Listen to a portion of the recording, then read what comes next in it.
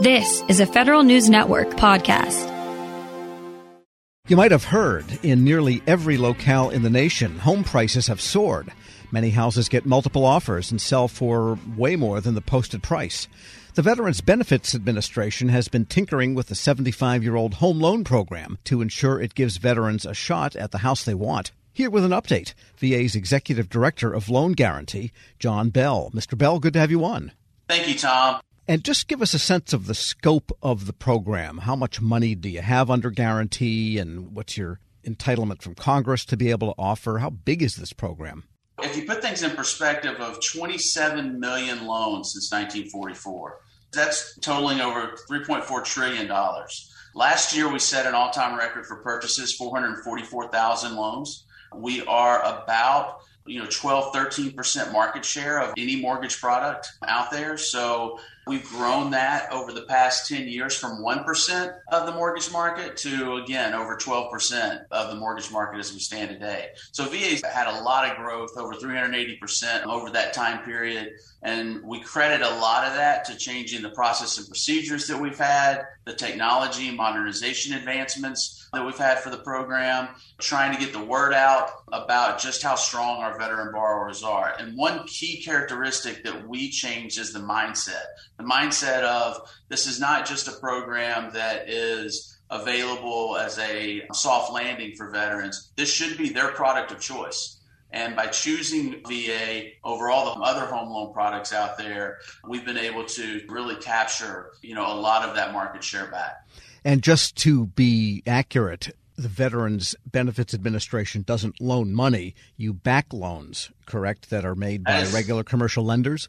That's 100% correct. We have a 25% guarantee. And what that does is it entices lenders because we carry 25% of the risk for them. So lenders will make mortgage loans, then they will sell those mortgage loans called mortgage-backed securities. They will sell those in the open market. But this gives an assurity to the entire industry that the government backing of that 25% is going to stave off defaults, which is, again, our default ratio is in line with conventional and much less than other agency programs out there. So a given borrower with VA backing, then, if they had a risk rating to a lender of X, after they are backed by VA, then their rating would drop to 0.75 risk or something. Yeah, that's a great way to think about it. That's pretty much what we do to try to limit cost to the veteran and to the lender that's lending that money. And then on the back end of it, it's from the default space. If that loan is going bad, VA is there to help mitigate between the borrower and the servicer so that we can figure out the best option available at that time. So the servicers aren't there doing it on their own. They also have the backing of VA to help our veterans make sure that they can stave off some of that financial impact. And in rolling up the mortgage portfolios into those securities, do you have any connection to the markets that are controlled by Freddie Mac and Fannie Mae? I think from a total market share, that is correct. From a collaborative space, which is, if you take COVID, for instance, we all had to work together to make sure that we stood up the mortgage industry while we went through COVID. So we had to ensure that we could still lend money, even if appraisers couldn't make it into homes. Right? We had to make sure that lenders still felt comfortable and that they still had the government backing in originating those files, and then also keeping costs down. We were still able to break origination records through 2020, 21, and now on to 22. We're speaking with John Bell. He's Executive Director of Loan Guarantee at the Veterans Benefits Administration. And you mentioned that you made some process changes and some back-end information technology updates to make the program, easier to use for veterans. Tell us about some of those. Yeah, some exciting things. If you think about VA 10 years ago and how we would review files, a lender would mail in this file that was probably 300-400 pages thick. And we couldn't glean any data from those files. We couldn't share that nationally. So if Wells Fargo was doing a loan in the state of Oregon and also doing a loan in the state of Washington, we couldn't compare and contrast what that experience was like. Now we're able to glean 237 pieces of information, data, from each one of those files we review, and then we're able to scorecard performance of our lenders so that they understand how they're competing and benchmarking against other lenders. It has improved the overall health of the program because they're not only able to see how they're performing against others, but they're also able to see why they aren't performing as well against the rest of the country. And what is performance for a lender? I presumed you were more worried about the performance of the borrower, but what are some of the parameters of lender performance that you need to track? So what we require are lenders to at least follow our guidelines. And then lenders, because they own 75% of the risk, they can establish or put on additional guidelines on top of ours. And so what we're trying to understand is that additional requirement worth the value of preventing a veteran into the home? And so as we're able to benchmark what those differences are in the additional requirements that they have, we're able to teach the lender that value isn't necessarily getting you the right result. And so that's the piece that we were missing in the puzzle, is being able to go back to the lenders and say, okay, fine, you want to put a 6-month reserve requirement on a loan that's over $600,000, but the value of performance in that loan versus a loan that doesn't have that requirement is the same, equal, or better. And so while they're missing out on all of those originations, they're doing it for the wrong reason. And you were able to glean this information from these paper packets in what manner? Scanning them or digitizing them? No, it's a wonderful question. So we started with electronic uploads. So they would be able to upload their packages directly from their what's called their loan origination system. And then we just switched earlier this year to a true electronic system-to-system transfer of that data. So they no longer have to download a package and upload it. It's all done electronically. And then at the end of the year, we're actually moving into our API tech. API is Application Program Interface, and it gives us a lot of opportunities from an analytics capability that we just didn't have before. And what about the aspect of the program that faces the veteran borrowers? So one of the big key changes, or actually two of them real quick. One is we improved eligibility timelines. 10 years ago, we averaged about 20 business days in determining what the eligibility of the borrower was just to participate in the program, just to be benefit eligible. Now, because we do those electronically and instantaneously, now 95% of applicants that apply for eligibility are approved in less than 3 business days. So it has really been a game changer for us in reducing the time that it takes in that process to get a borrower from an applicant to an eligible applicant for lenders. We also have improved our appraisal process. And in November, I actually testified in a hearing in December.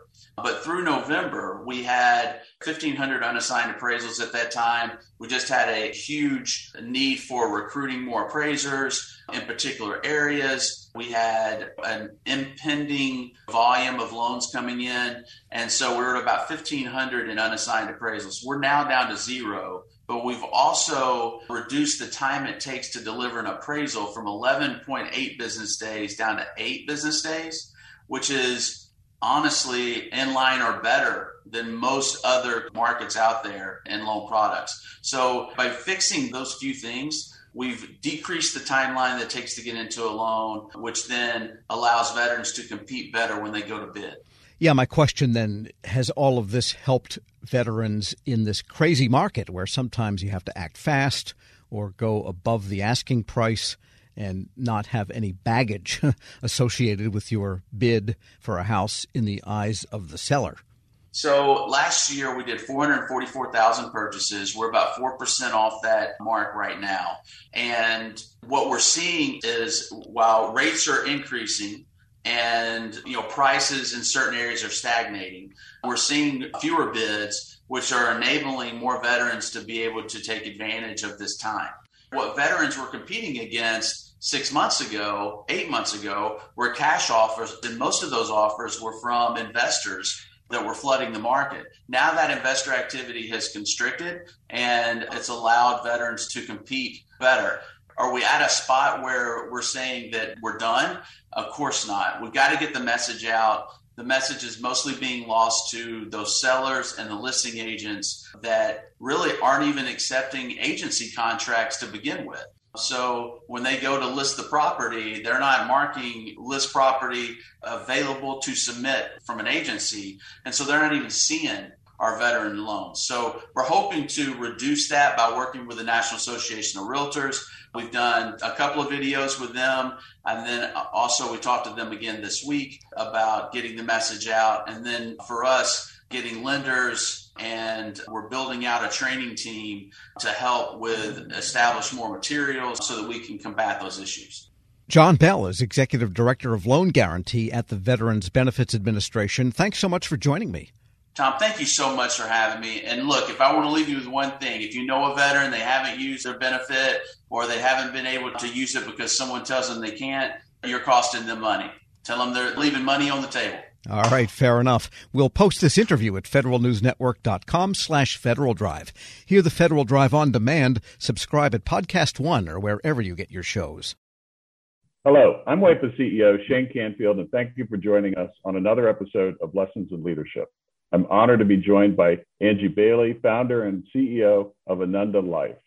Angie has a remarkable career in public service, beginning as a GS2 clerk typist with the Social Security Administration. And over the next 40 years, Angie steadily worked her way up through the government, ultimately becoming the Chief Human Capital Officer at the Department of Homeland Security. She's been recognized with presidential rank awards by 2 administrations for leadership, innovation, dedication, and commitment to the country. Angie, thank you for joining us. Thank you, Shane. What a pleasure to be here. Angie, you've made quite a name for yourself as a leader in the federal workforce. Who was the first person you remember looking up to as a leader, and what about them inspired you? I often think about this because, sometimes we think of the people that we look up to the most as being somebody that throughout our career has, been at the highest levels and all. But, I've got to go back to, honestly, whenever I was 10 years old. And I remember I really wanted to play Little League baseball on a boys team. I was the only girl. And interestingly, it was the women who would keep saying to me that, no, I couldn't play. And then one day, whenever I was there to sign up yet again, there was this guy, his name was Delbert Beiser. And I remember he had like red hair and he had wad of tobacco in his mouth and greasy overalls and everything. And he said, I'll take her on my team. And, just looking back on that, there are so many leadership lessons and things that I just really admire about him. And actually, I thought about throughout my entire career. He took a chance on somebody he didn't know. He put aside whatever conscious or unconscious biases that he might have had about having a girl on a team. He treated me the same.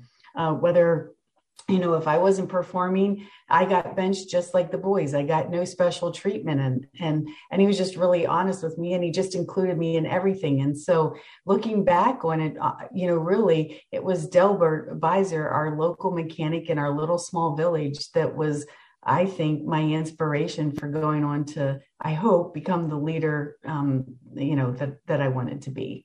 I'd say half of the guests on this podcast have had similar stories where they reach back to either childhood or young adulthood. And I think as leaders, it's really incumbent upon us to keep that in mind, that what we say and do, especially in the younger ages, really can have a lifelong impact. How would you describe your leadership style, and how's that developed over time? I would say that the one word that describes my leadership style is that I care. I guess that's more than one word, but I care. I've always cared about the mission. I've always cared about the people. I've always cared, about making sure that they had what they needed, or that they were developing the way, that they aspired to develop. And I tried to take this approach of not treating people the way I wanted to be treated, but instead treat people the way they want to be treated. And I think that really kind of developed over my career. I started out just like most leaders do, where it's very results driven. It's all about the bottom line. You need to make sure that you get everything accomplished because, that's what everybody's looking for, the goals, the metrics, et cetera. But I think as you mature and you go along, you start to your point, you draw back on those early childhood days or early adult, whenever you're a young adult, and you say, I think that there's a little bit more to this than just the bottom line. And so over time, I really began to, I think, see a much bigger picture and the entire ecosystem, if you will, and how the people themselves fit into all of this. And that ultimately, at the end of the day, it was all about the people. And so, I think my maturity allowed me to then shift and focus more on the people than so much on results and bottom line. You've been recognized with 2 presidential rank awards, 2 different administrations. You founded your own company. Tell us a little bit more about your background from the beginning and how did that lead you to where you are today? Well, it's kind of interesting, like you said, that I started out as a GS2 of Social Security Administration. I mean, what I really wanted to be was a criminal prosecuting attorney. That was absolutely my dream. I sometimes joke and say what I really wanted to be was a mafia don, but that wasn't going to work out. So, had to be a criminal prosecuting attorney. But, I had to get a job to pay for college. It wasn't in the cards that I was going to be able to go to college without a job. So I applied at the Social Security Administration, at the unemployment office. And lo and behold, I got a job at Social Security. I didn't even know it was federal, to be honest. From there, I went to the Department of Defense and I found this career field called Labor and Employee Relations. And honestly, it was as close as I was going to get to being a criminal prosecuting attorney. I didn't go on to be a criminal prosecuting attorney, but I went on courtesy of Department of Defense to get both my bachelor's and my master's in leadership, because the whole study of leadership, I just find incredibly fascinating. From historical to current times, it's just something that's just really fascinated me. And so I would say I'm a lifelong learner of leadership. And then I would say some of the other things that got me maybe where I am today is I never really said no to anything. If people asked me to take on a new challenge, even if I wasn't sure I was going to be successful at it, I would say, you know what, I'm not sure this is going to work out, but more than happy to give it a try. And it always worked out. But I think giving things a try and just not saying no to opportunities is what really led from one position to the next. I feel like I was always rewarded for just stepping in or stepping up and taking on the challenges that sometimes no one else wanted to do. Angie, thanks so much for joining us today. Oh, thank you, Shane. It's such a pleasure. I really appreciate you giving me this opportunity. Thank you. This has been the Lessons in Leadership podcast. I'm CEO of WEPA, Shane Canfield. Looking forward to talking to you next time. Grab a 30-day free trial of Live by Live Plus, and you'll get unlimited skips, commercial-free music, and all of the podcasts and live streaming events you can handle. Visit livexlive.com/podcast1 to learn more and start your free trial.